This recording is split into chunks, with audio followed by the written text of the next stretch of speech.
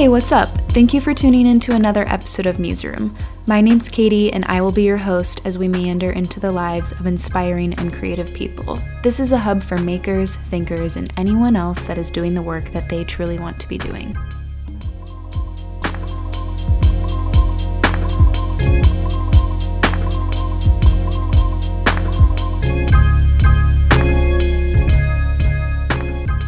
Hello, welcome back to the podcast. This is Katie, your host. I'm so excited to be back.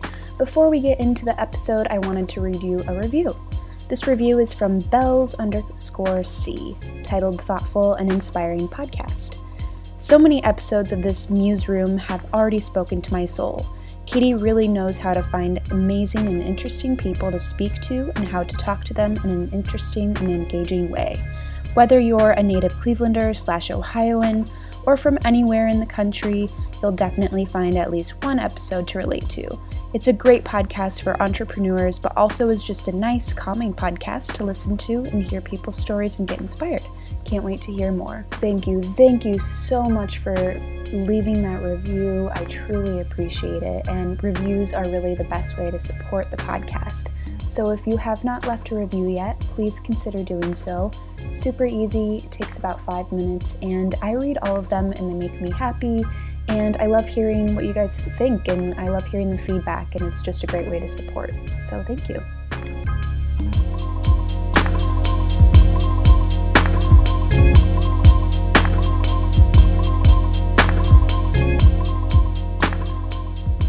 So moving on, this week on the podcast, I have Lauren Cotnell. She is the vice chair of Bright Winter, and if you are not from Cleveland or if you haven't heard of Bright Winter, it's an amazing winter music festival held downtown Cleveland. It's just this little corner of Cleveland that normally has nothing going on, but it is brought alive with people and art and music, and it's incredible. So if you're free on February 23rd, it's a Saturday, then you should definitely go check out the festival. And if you're not from Cleveland, but you happen to be popping through, or you're in Columbus and you're really close, or Cincinnati, definitely make it a weekend trip to come up to Cleveland, check out the festival, and check out all of the other cool things we have to offer. So anyway, Lauren is the vice chair, like I said, of the festival. And so she tells us all about how it got started and anything that you can expect from the festival. She's also the community manager of Yelp Cleveland, so she tells us all about how she got into that. She tells us about what's inspiring her. She tells us how she got to where she is today, and it's a really great conversation. I loved connecting with her, and I cannot wait for you guys to hear the conversation, and I can't wait for Lauren and I to connect again soon. So here we go.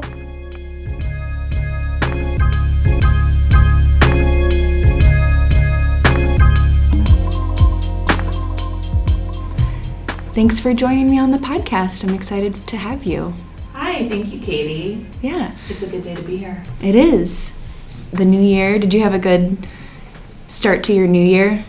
Oh, it was just wonderful. Mm-hmm. I think anytime that you can stay in the house with a stack of books that have been haunting your bookcase is pretty good. What books have you been reading? I'm one of those people that reads about 10 books at a time. I start a little of each. Ooh. And I just finished this wonderful historical biography called The Phantom of Fifth Avenue, Ooh. which is about the mysterious life of the last 1920s heiress who died in 2014 at 102 years old. Oh my gosh. And there was a huge battle over her estate and her will, and how it got all tied up in court, and herself, she was a recluse. So there's a lot of layers to a very complicated story of a $1 billion fortune. That sounds really interesting. I might have to read that. I love any types of books, too, that are about interesting women or feminists or people who were ahead of their time. Ooh. And her and herself is just a cool story. Cool. Well, maybe you'll have to send me a list and I can put it in the show notes for people. Yes. Yeah. So it's the new year. So do you have any goals? Like, do you have intentions for this year, or resolutions or anything? Well, right now, what we're going to get into, of course, is Resolution is making the absolute best Bright Winter Festival we can absolutely have. because it's our 10-year anniversary. Oh, I didn't know it's been 10 years. Wow. Yes. So this festival is a huge deal, and especially after January 1st, my brain, as well as the brain of my entire team, just becomes very laser focused because all of a sudden it gets real when 2019 hits. Yeah. Wow. So for right now, that is my biggest resolution. And then maybe I'll have some new ones. I like that. And yeah, we'll definitely get more into Bright Winter. But first, before we get into your background, can you tell us about something that's been inspiring you? Anything that's happened recently that's just keeping you moving and grooving?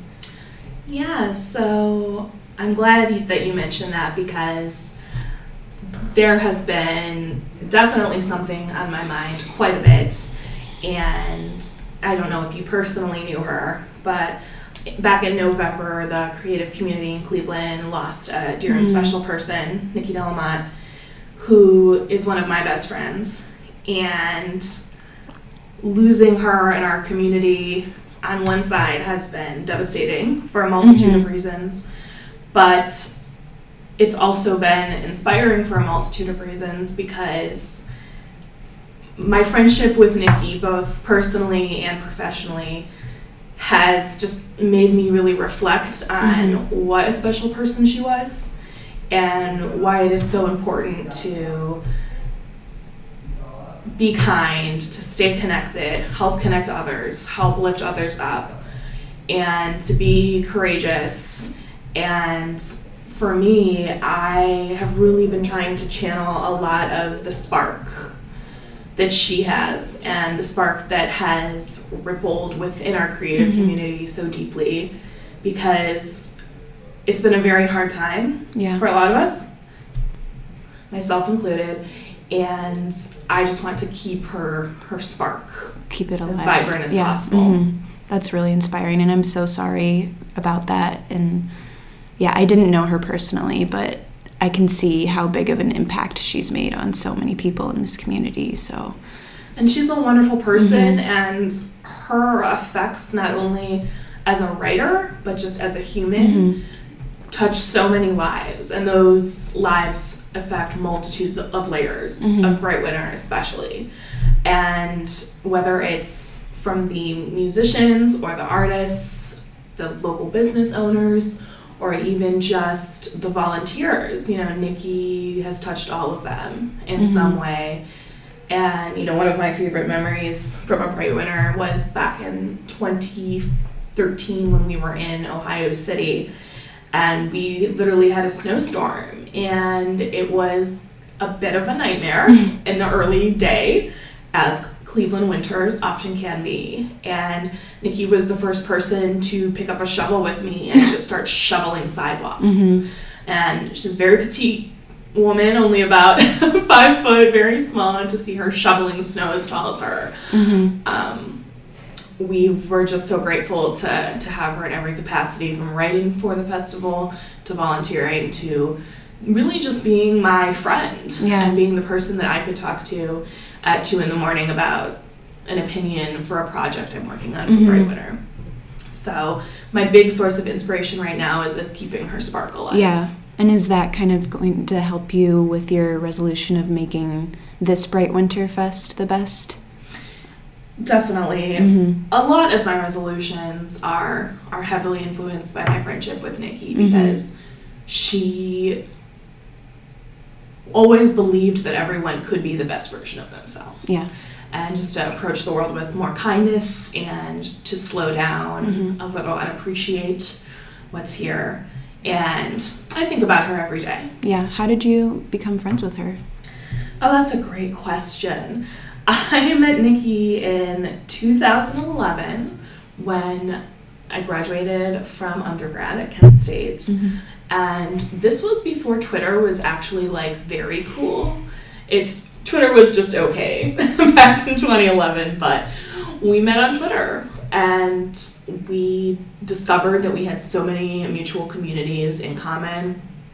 And we actually had both, at some points in our collegiate career, had the same internship at the Rock and Roll Hall of Fame. So that brought us together under some commonality. Nice. And it just created this wonderful friendship that I wish every woman could have at some point in their life, because, not only was she the friend that I could send dog memes to all hours of the night, but I could trust her to be a reference for job applications. I could trust her to share my passion for projects that are not necessarily related to my work. And she would be the first person to lift me up.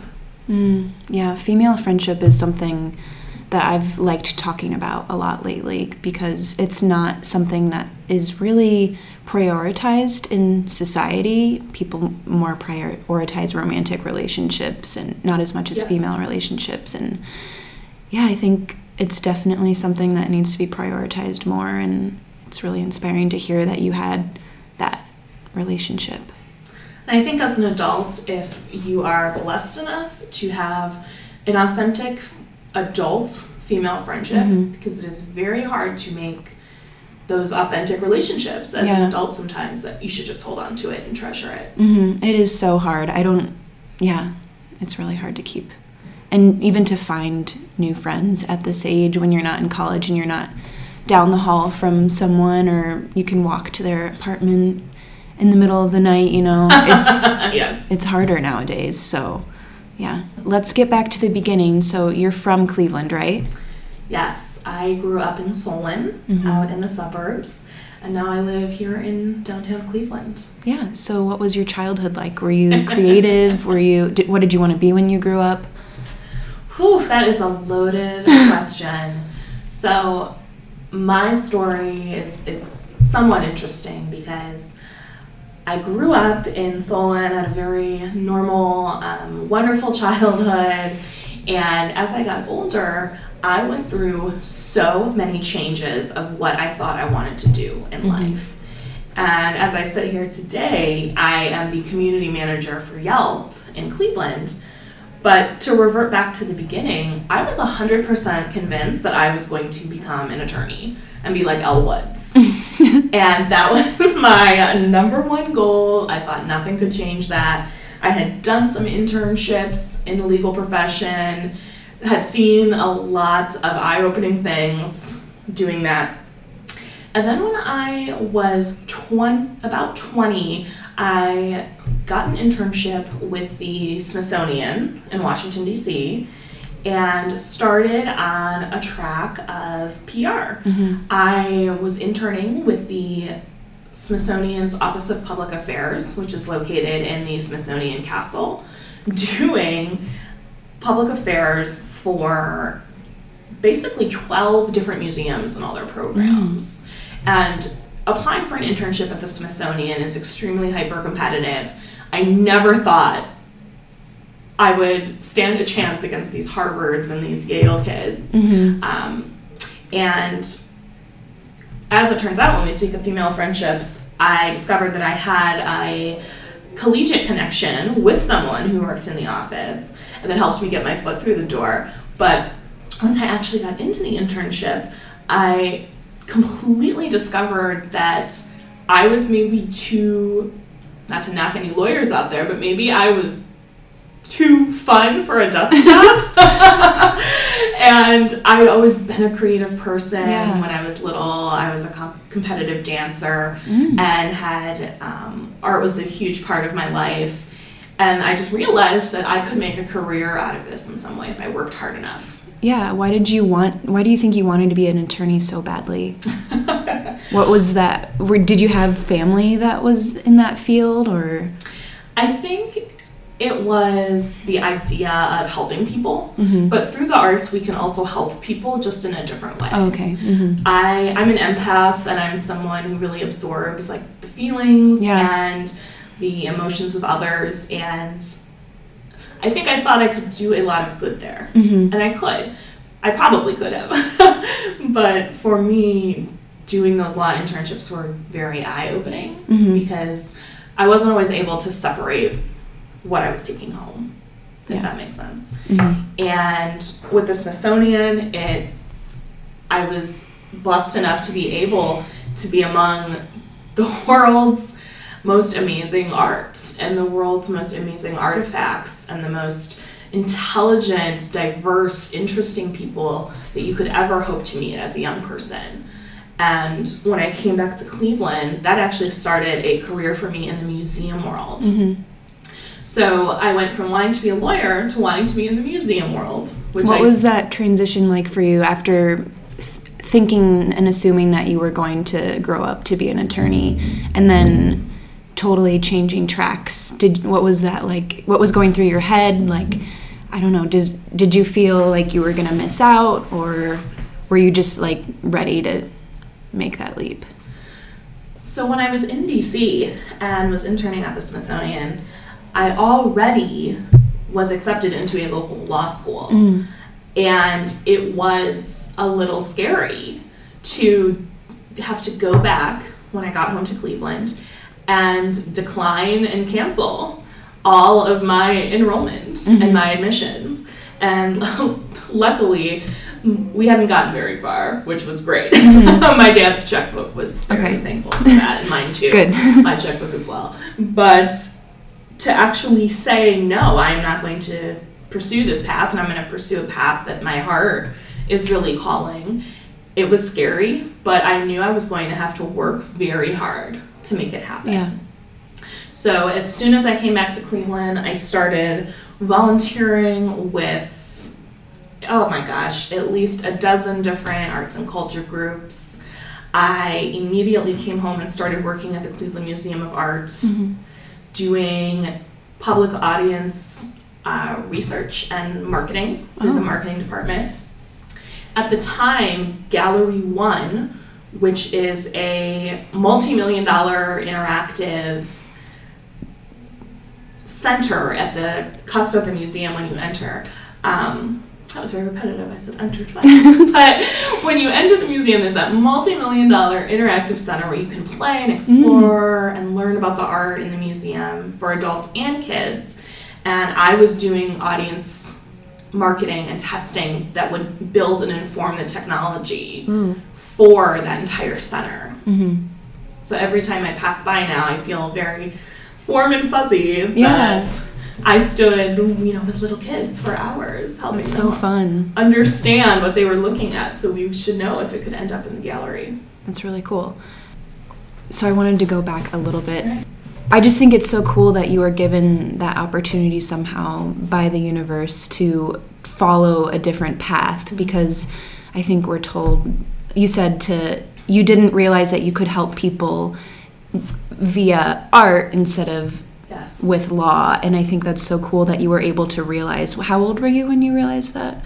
Was that 21? 21? Yeah, that's really cool that you were able to realize that without putting too much time into something that really wasn't right for you, and you were able to, do you know what I mean? Yeah, and there's this quote by Zelda Fitzgerald that I live by. It's framed in my house that says, "She refused to be bored simply because she wasn't boring." And that really spoke to me. Definitely.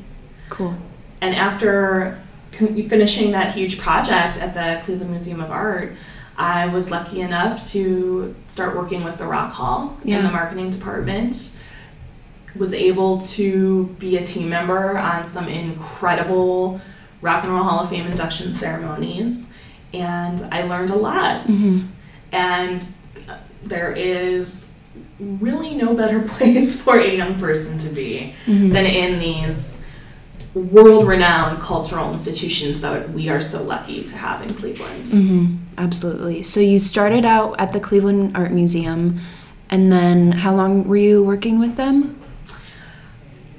Probably about 2 years, and then went over to the Rock Hall. Cool. And I had started as an intern there and then became hired on while I was in graduate school. Cool.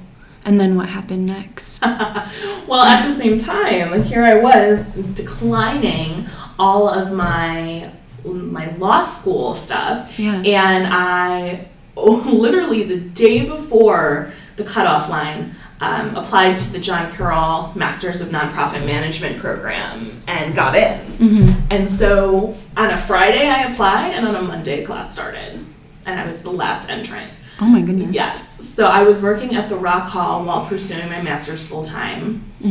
And the Rock Hall took me on an incredible ride, and we were talking about female friendships. Mm-hmm. I was lucky enough to meet some wonderful women who I'm like lucky enough now to call friends, Mm-hmm. who helped like guide and mentor me and saw the potential of me and my passion for the arts and were there for me as everything. Can you talk a little bit more about the importance of having a mentor at that age? And even, Yeah.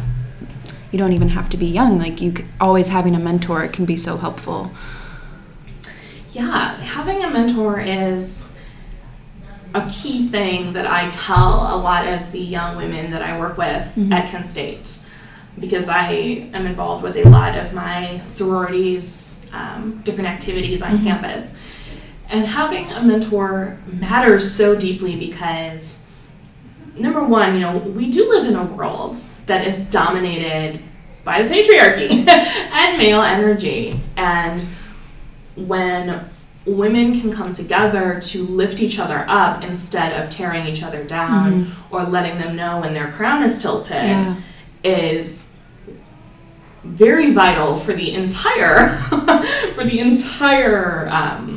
gender of women as a whole. But when you can appreciate that someone can add value to your organization or can add value to your company or add value to a project, and you look at that as adding value and not as a threat, it's a big deal. Because there are a lot of toxic cultures out there where young women are treated maybe more as a threat or insignificant, like their voice doesn't matter. Yeah. And the women who I was lucky enough to work with on my teams really wanted me to succeed. And it's something that I now try so hard to live in my own life and live in my own truth when I'm helping work with young people.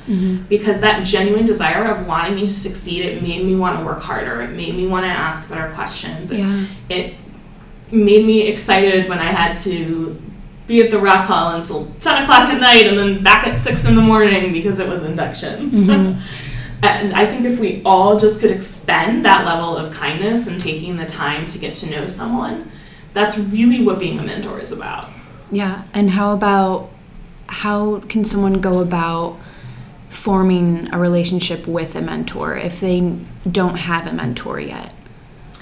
Personally, I don't find anything wrong with identifying someone who is emblematic of what you want to achieve, is someone that you really have a connection with, maybe because you've read their blog or you've noticed their work or you've met them once or twice at a networking event, and outreaching them. The first step is you're just never going to know if you don't ask. And that can be very intimidating, but you're never going to know. So I always encourage people to use their connections to see if maybe they are able to find an email for this person that interests them.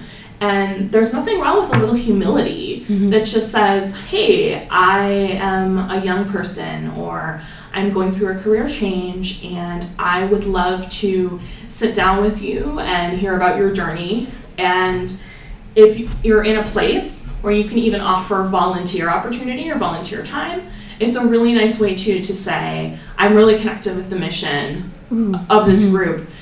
Are there any volunteer opportunities? As a way just to go that extra level.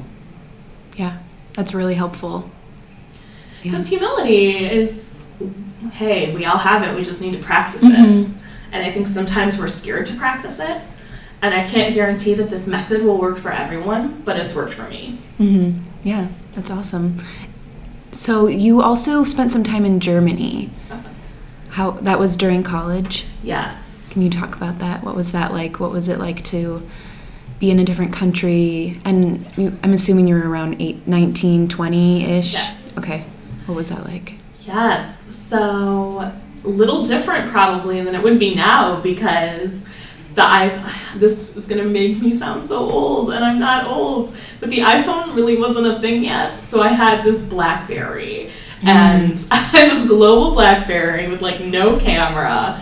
And my lack of technology when I lived out there was both a blessing and a curse. Because going out to live in a country where you don't speak the language is immensely character building. Yeah. Let me tell you. Trying to grocery shop in a German grocery store when you only know one German grocery word, or so I did at the time. What was that? Hähnchen, which is chicken. That's all I knew. I was like, I can get my protein, I'll figure the rest out. You couldn't just look it up on your phone, like. Well, now you can. Right. Mm-hmm. But when I lived there in 2009, I couldn't. Yeah. And so it was very character building. And if you ever have the opportunity to live somewhere else, you should, because it makes you a better person. Mm-hmm. And I was an English major at Kent State, so I was in Germany teaching English to high schoolers through a program at Kent. Wow. So how were you able to do that when you didn't speak the language? How does that? Sure. So teaching English as a foreign language is a certification that exists through Kent's English department. And that's a whole other conversation about mythology and like practicum and experience. And the group that I was specifically working with was maybe a little bit more advanced because they were in high school and they were of a younger generation. So they did have a good sense of English. But also in Germany, they start learning English at a very young age.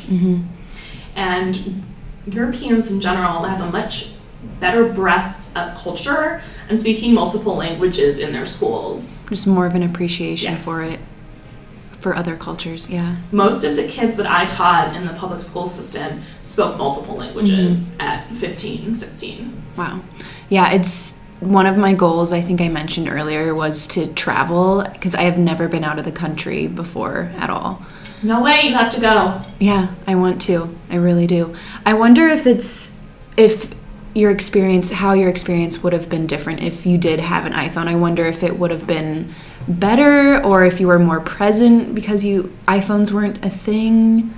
I don't know. I've had discussions about this with my roommate because everywhere we went, I carried a digital camera and my phone. And on one hand, I'm very grateful that I didn't have it because I most definitely lived in the moment more. But I would have loved access to that gorgeous camera on my iPhone to better document things. Yeah. Because when you're in the bar and you've had a couple of banana Weissens and it's getting late, like those pictures on the digital camera can come out a little blurry. Oh yeah, definitely. And washed out and flash and everything.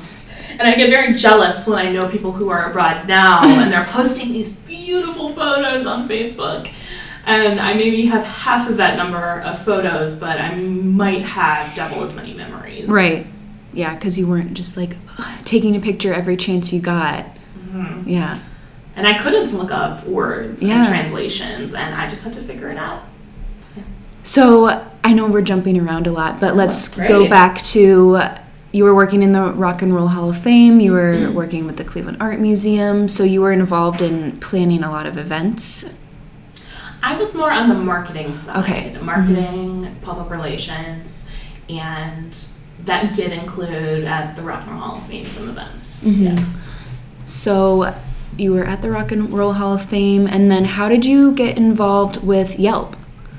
So shortly after I left the Rock Hall, I was working with Downtown Cleveland Alliance for a little bit, which is not the museum world and the art world, but I was working for Downtown Cleveland Alliance, which is our city's sole nonprofit dedicated to the vitality of downtown through the arts, business, all spheres.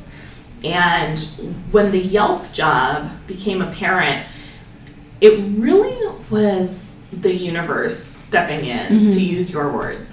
It was very serendipitous in a strange amount of ways because, number one, there is not a staff here in Cleveland for Yelp. There is one person and a small team of interns that are dependent on that staff member. Yeah.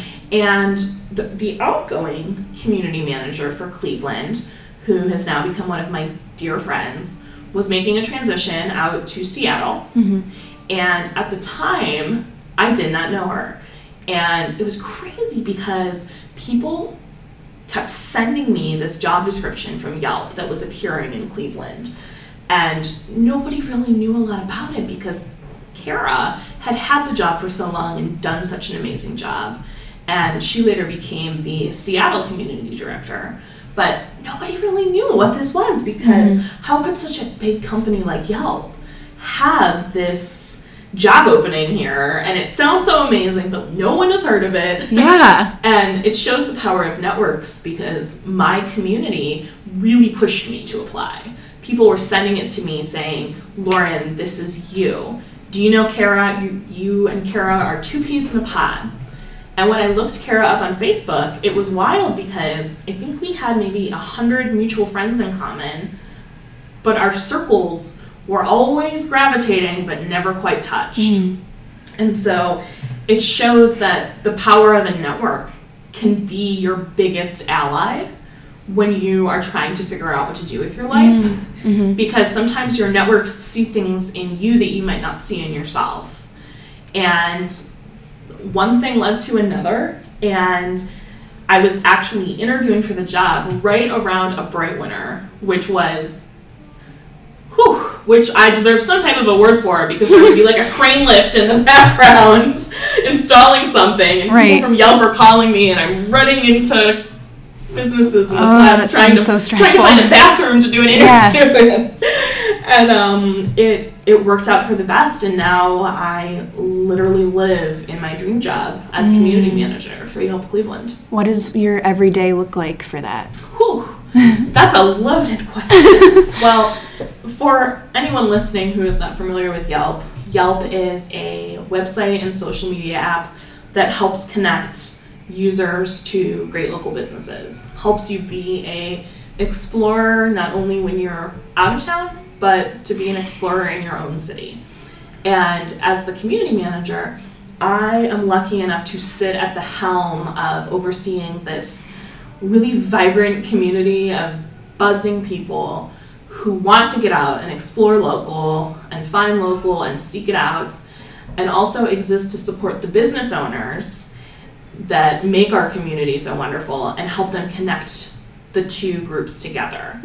So I connect the two groups together in a million ways, and if you know me or follow me on social, one of the most external ways people see is through our event program.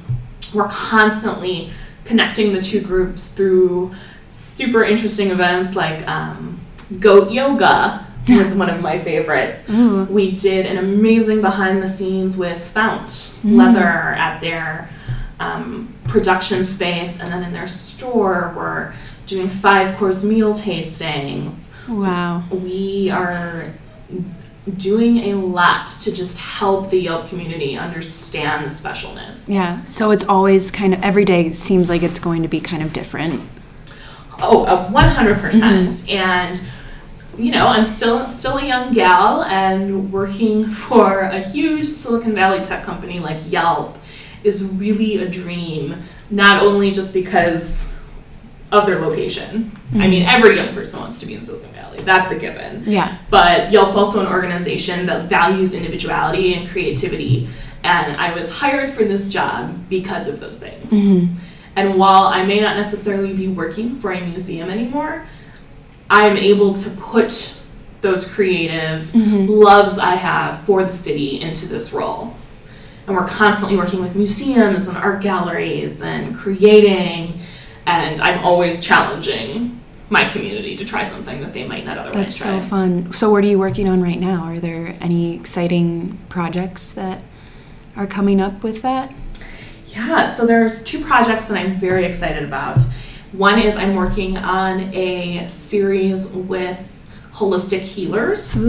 And I don't want to name any names yet to throw them under the bus if they haven't signed their contract, which, by the way, they should if they haven't yet.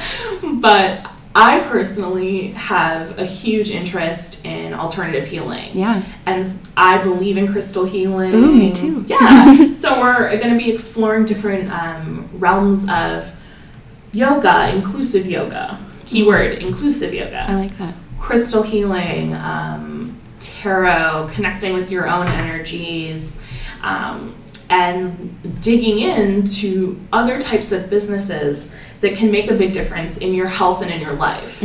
Because so often when we think of Yelp, we are sort of trained in Cleveland to think it's just restaurants. Yeah. Because we have good restaurants and we like to eat. But Yelp is so much more than that. And to me, these holistic healers have just as strong a space on Yelp as a Michael Symon restaurant. Yeah, because I feel like Cleveland needs more of that. I think of, it would be so great to live in LA. There's so many alternative healers and yoga studios and crystal shops and all of that kind of stuff. And I would love to see more of that in Cleveland for sure.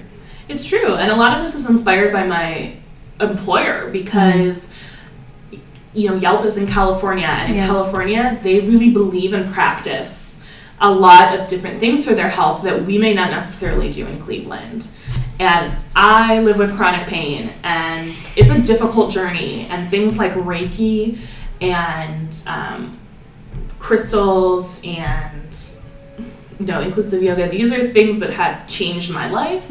And so I want to share that with my Yelp community. And I'm lucky enough that I get to do that. Yeah, so what does that look like? You said you were waiting on people to sign a contract. How do you help them? Right, so when we partner with a local business for an event, we are investing a whole range of resources to help them shine on and off Yelp, and from a marketing standpoint, as well as just getting these top contributors and these top people who are pretty active on all social media in there to build a relationship with that business that they may not otherwise meet on their own. And especially for a sector like the arts, and I really do even consider some of the stuff we just talked about to be in the arts. When I inherited the job, not a lot of arts stuff had really been done. And the businesses that I'm always introducing them to, they might not do it on their own. And in a way, like, I am their friend, like leading them through the ocean and telling them to come because it's going to be a good time, and opening their eyes. And we've been able to do that with the arts, but with these types of holistic healers, it is a really big leap of faith to say, I've never had Reiki. I don't understand Reiki. Yeah. It sounds like a bunch of witchcraft. Is this going to be legitimate? But then to actually bring someone in and give them that personal experience with a business owner where they can explain their story and explain why it matters and give them a sample of like what their work is. It's really life-changing on both ends. And when I say sign the contract, it's a loose term. It's more of an e-agreement because like any event planner, we have to require our partners to commit in writing. So you're planning a few different events around this?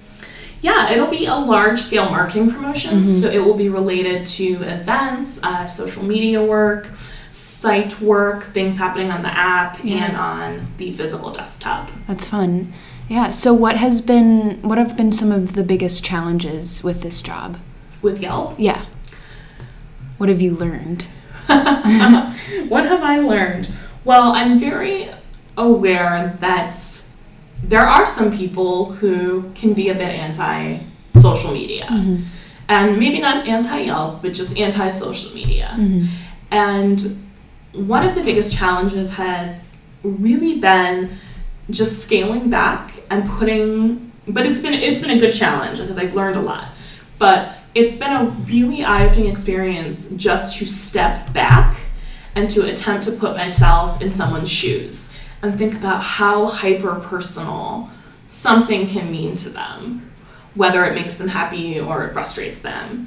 And it's been a huge growth process in empathy, in being able to relate to so many different types of people and so many different types of business owners and media people. And practicing that empathy has made me a stronger person to get into their shoes. But also just to help people understand that we live in a social world. And I tell people often that I think, especially in Cleveland, it's better to be a part of the conversation instead of just to watch the conversation. Because stuff can take on a life form of its own. if you're not contributing to that voice. Yeah, definitely. Being part of the conversation is something I've been thinking about too. Just before I started the podcast, like I said, I wasn't really involved in the community much. So, and it felt isolating to see all of the exciting things happening. Yeah. And wanting to be a part of it and not sure how to become a part of it. So, how long have you been working with Bright Winter? Yes. So I currently serve as the vice chair of the board of directors for Bright Winter. And I have been working with Bright Winter since 2011, but only in a board capacity for the last couple years. Bright Winter was started 10 years ago by a couple of friends who, frankly, threw a party in their backyard and wanted to bring people together in a way that celebrates winter rather than just tolerating it. And it just continued to grow and grow, and it went from being this community group to a couple years ago becoming a certified 501c3 nonprofit in Ohio. So Bright Winter's story is incredibly unusual because that is a path that not many nonprofits take. Mm-hmm. So it started in a backyard, just random persons decided to do it in their backyard. And then how did it start to become more of a community not organization, but event?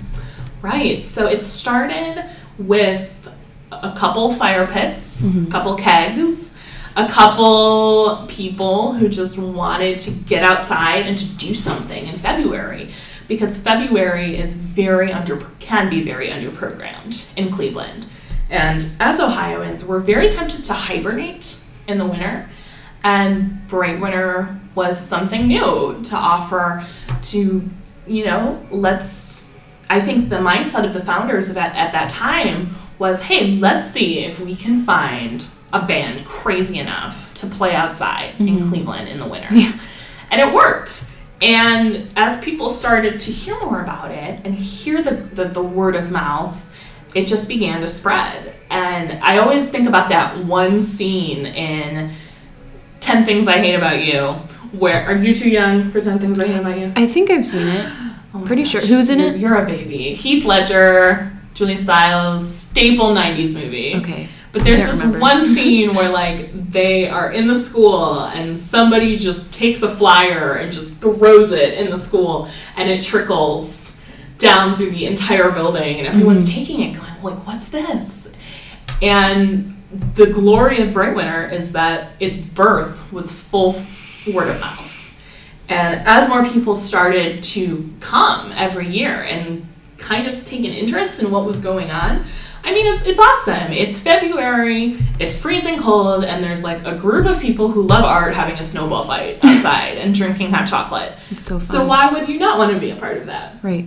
And it just grew, and it took on a life force of its own, where it went from being this backyard party with a couple of kegs to now in 2019, a all-day festival with 40 plus bands, 40 plus musicians playing across 5 stages in an underactivated neighborhood from mid-afternoon till the wee hours of the morning, hosting between 20 to 40,000 people.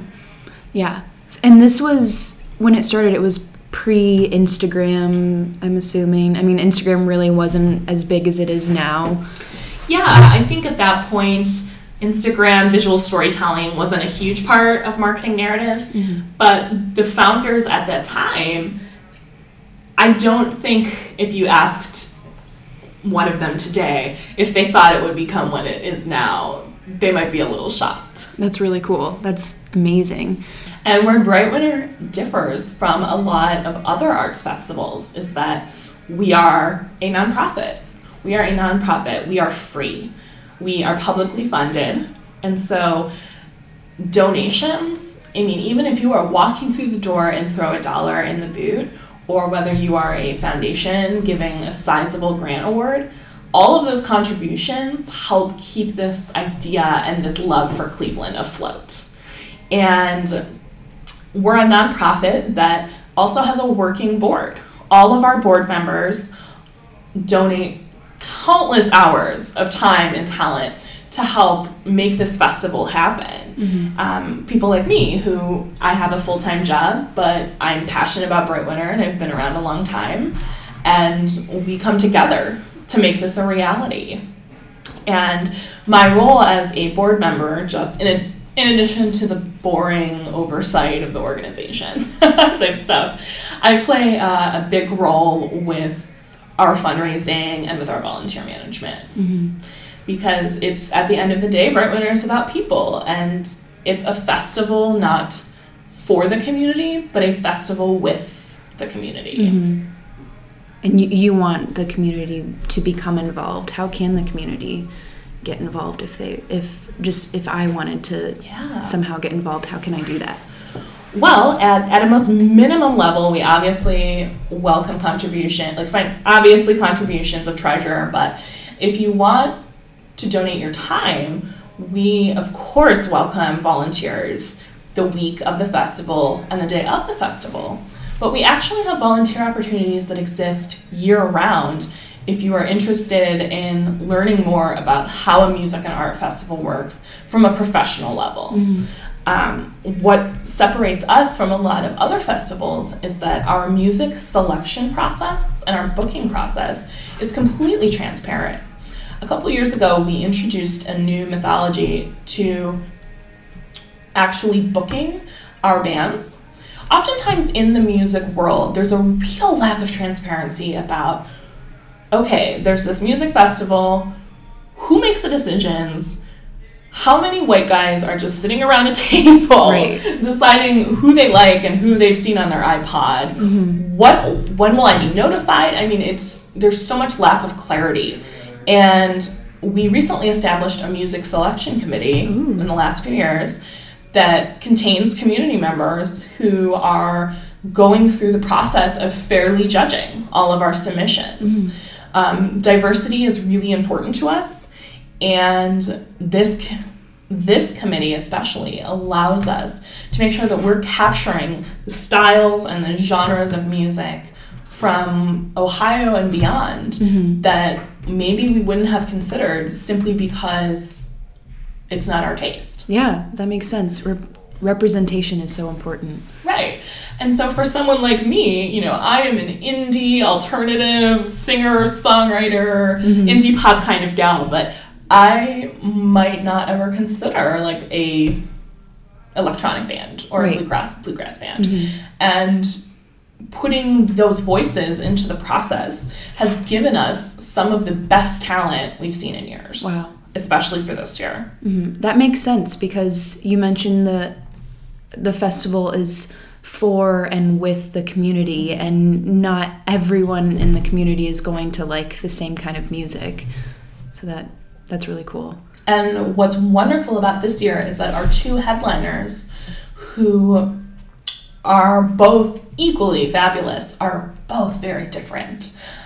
We're hosting Small Pools, which is an indie band from California, very upbeat indie pop rock, very danceable, but at the same time hosting our first hip-hop headliner, Esri, on a different stage. So really providing those options too for people, so that when they attend the festival, they're not necessarily boxed in to just seeing the same types of music. But that goes for the schedule throughout the whole day. You can get a copy of the schedule and send your mom to see the acoustic singer-songwriter, and you can go jump in a mosh pit at the punk stage. And that's kind of where Bright Winter thrives. That's really cool. So when does the planning of the event start? When I was talking to Stephanie from the Cleveland Flea, she made it very clear that it wasn't just something that you planned a week before and it just happened, like it's a full-time job. So is that kind of how Bright Winter works as well? It's kind of ongoing throughout the entire year? Absolutely. We are planning for the following year when the current year has not even happened yet. We are already doing things for 2020, and 2019 hasn't even hit the books. Yeah. And a big part of that is our volunteers. Because not only do we have that music selection committee, but we have professional committees that are each led by a board member, where people can volunteer their time and their talent in that area, like marketing, legal, fundraising, etc., and help us plan the future festivals. And that's a wonderful way for people to get involved too if music selection is not quite their thing. Yeah. But they want to get some professional experience and also help this amazing event happen. So we are constantly thinking about years prior all the time. Never ends, but in a good way. Yeah. How much time do you have to put into it? Is this something that you're thinking about every day, or? Yeah, well, Bright Winter's model is already so unusual because we don't have this giant staff. And I think people are often very shocked when they learn that we are a working board of directors who oversees volunteers. And we also have 3 part-time staff members.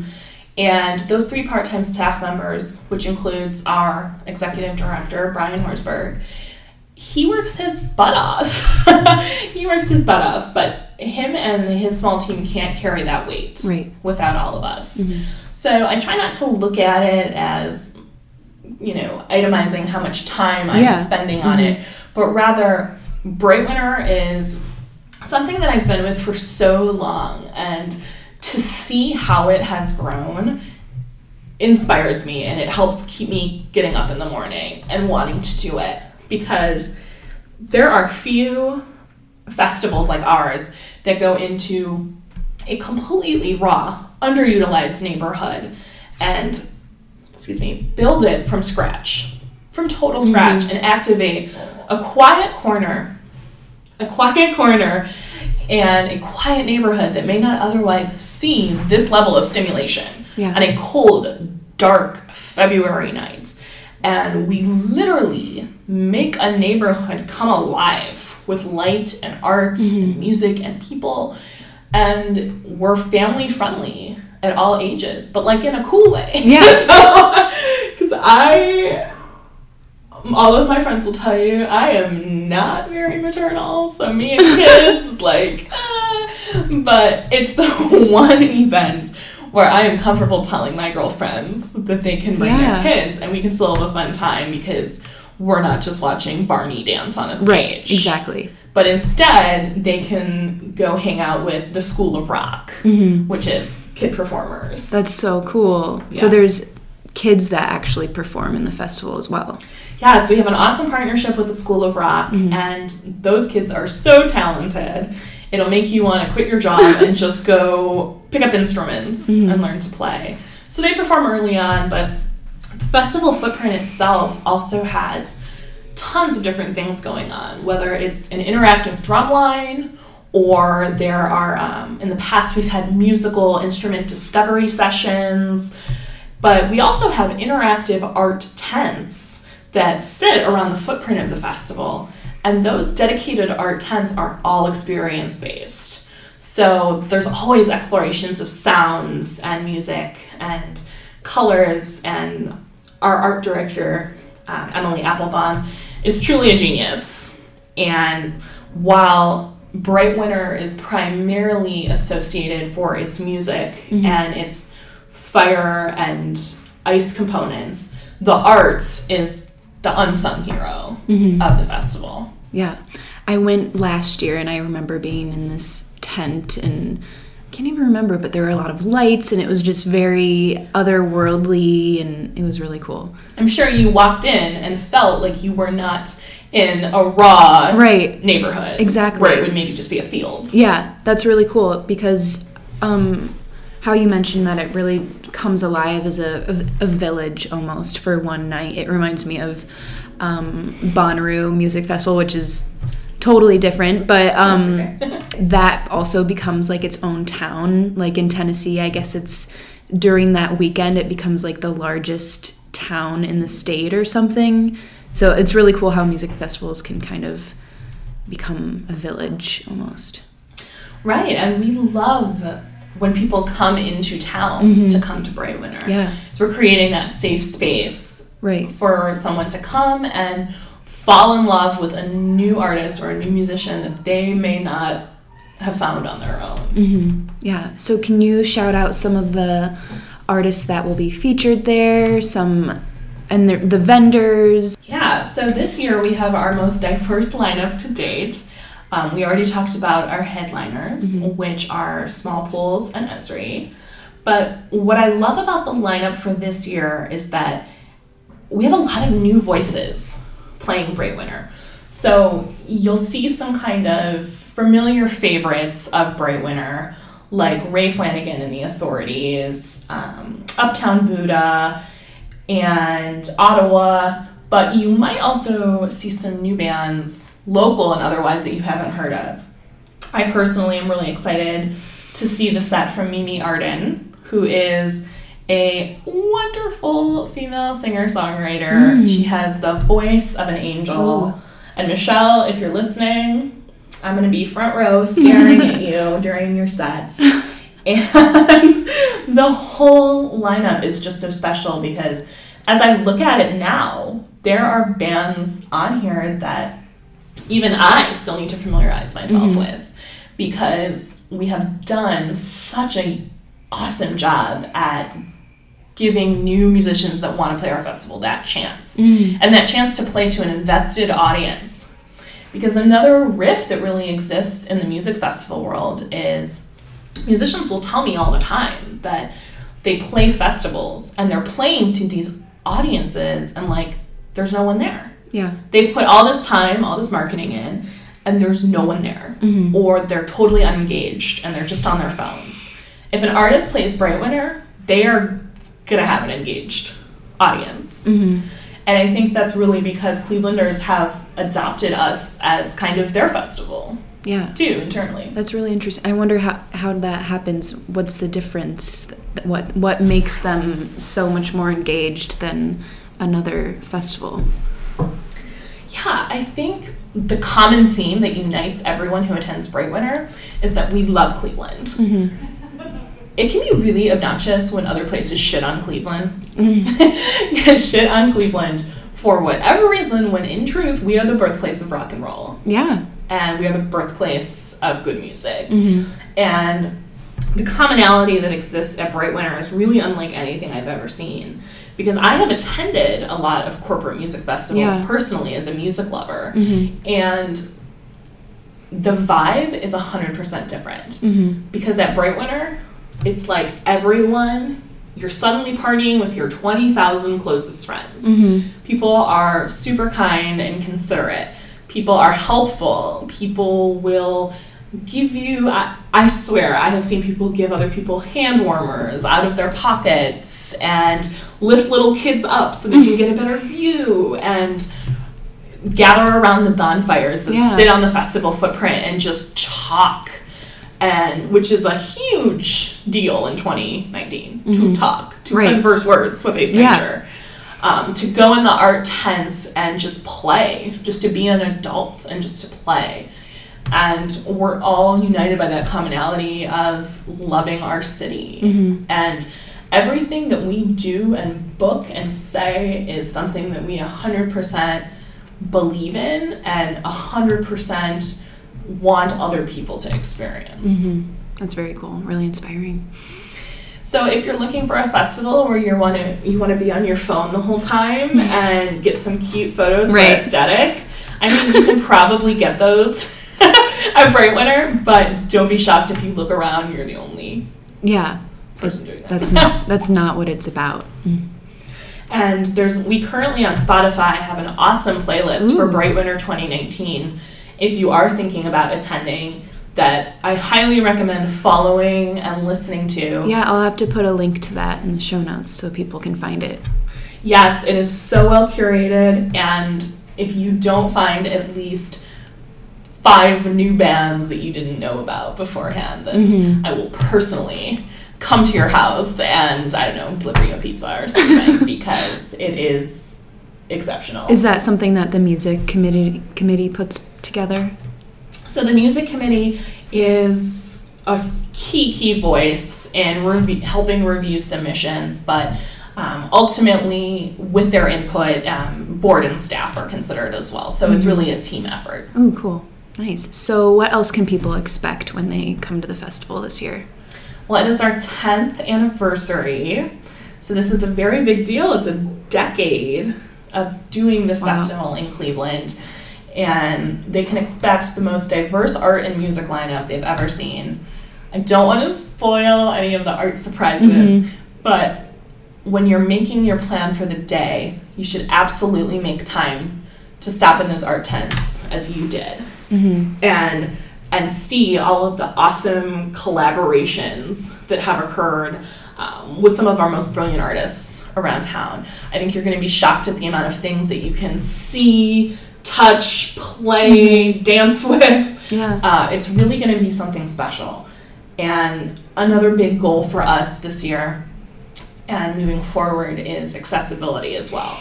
So if you've never not attended Bright Winter out of concerns about accessibility, we are really working hard to create an infrastructure and create an experience that is friendly to people with all abilities. Yeah. And where will this take place this year? Is it always in the same area, or do you guys do it in a different area every year? So historically, we have moved neighborhoods, but for the last few years, and for this year, on Saturday, February 23rd, we will be in the Flats West Bank. Ooh, as cool. in previous years. Fun. Yeah, and then so you mentioned that you're really trying to work on accessibility, and so that's one of the things that you guys are working on. What else are you trying to move forward? Where do you see the festival going in the next few years? Whew. Kind of a hard question, sorry. No, it's a huge and wonderful question because we are only as strong as the community that supports us. So without taking into consideration factors like our funding abilities and infrastructure things, I think we're all excited to explore what Bright Winter could be outside of a one-day festival. We are still internally thinking about what that means because we are such a small team guiding such a big ship. But I think I can speak safely on behalf of the whole group when we just consider what our footprint can be in activating Cleveland and other parts of the year too, beyond just the fest. And because this festival started in someone's backyard with a bonfire and like one band, and now has transformed into 40 bands from 1 p.m. to 2 a.m. with artists and live fire dancers and ice sculptures, you know, to say that we know where we're going next would sound like a bit of an understatement to consider where we have even gotten at this point. But I don't think it's out of the question that people will start seeing Bright Winter more year-round than just February. Yeah, I was wondering about that, if you guys did any other events throughout the year, but so you haven't yet. We've definitely been lending our support to other community events because those friendships are very important to us. But our part-time staff, they definitely have some big dreams for where they'd like things to take us. Which is why it's so important that if people can, they consider donating. It really helps us thrive and helps us get to the next chapter of what we're doing. And we want it to continue to be a free festival that's open to the public. That's really cool. And I think my personal hope is that at some point we can expand with more programming and Bright Winter can be something people can look forward to year-round. Yeah. So how can people give a donation? So the easiest way would be to visit brightwinter.com directly. Bright is spelled B-R-I-T-E, and you can give easily and securely online there. But also when you are at the festival, please consider as you're entering, just stopping by and saying hello to our hardworking volunteers who are collecting. Take pity on them. It's a hard job to collect money at the door, but that would be the most effective way. Cool. And so this is a free event, so do people have to reserve tickets or anything, or is it just kind of you walk in? Yeah, so you do not need to reserve tickets to attend Bright Winter.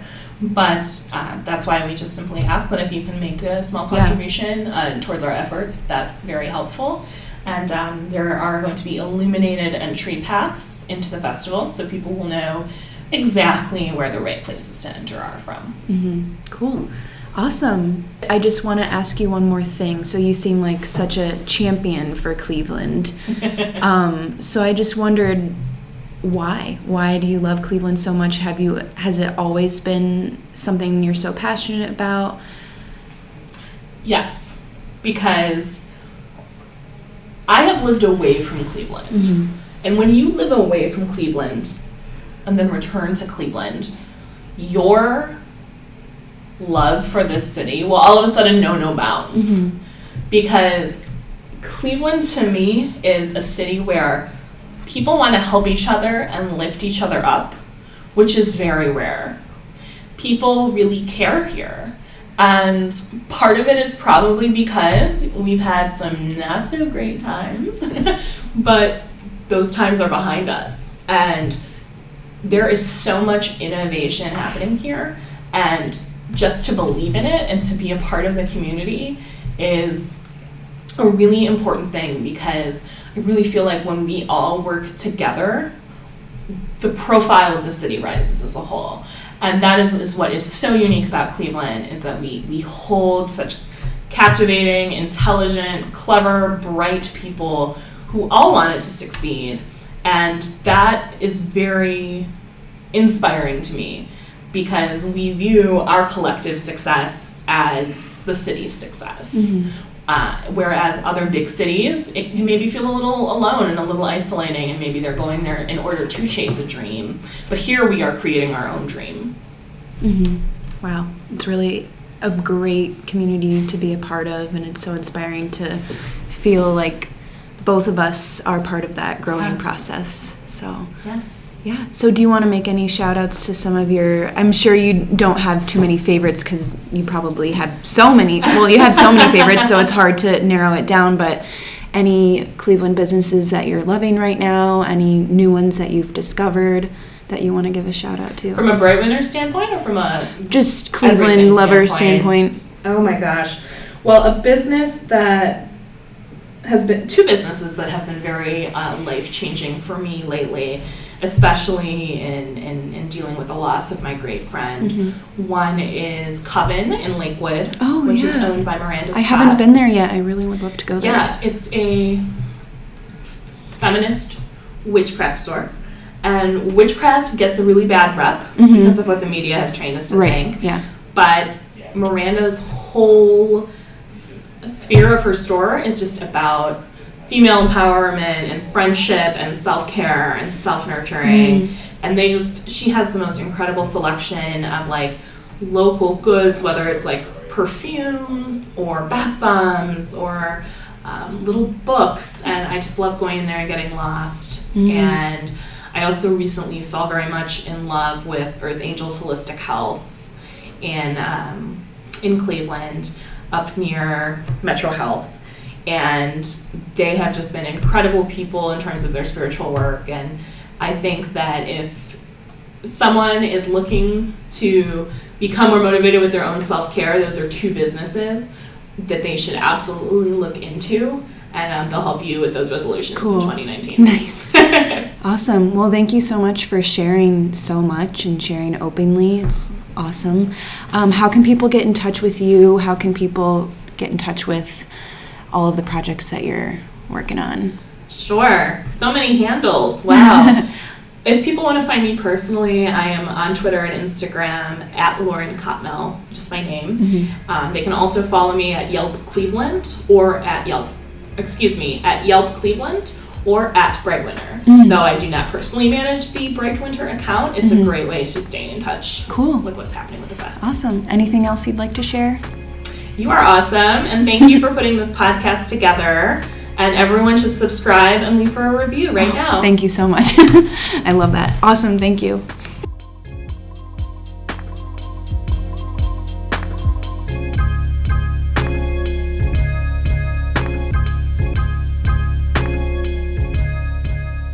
That was my conversation with Lauren. Thank you everyone so much for listening.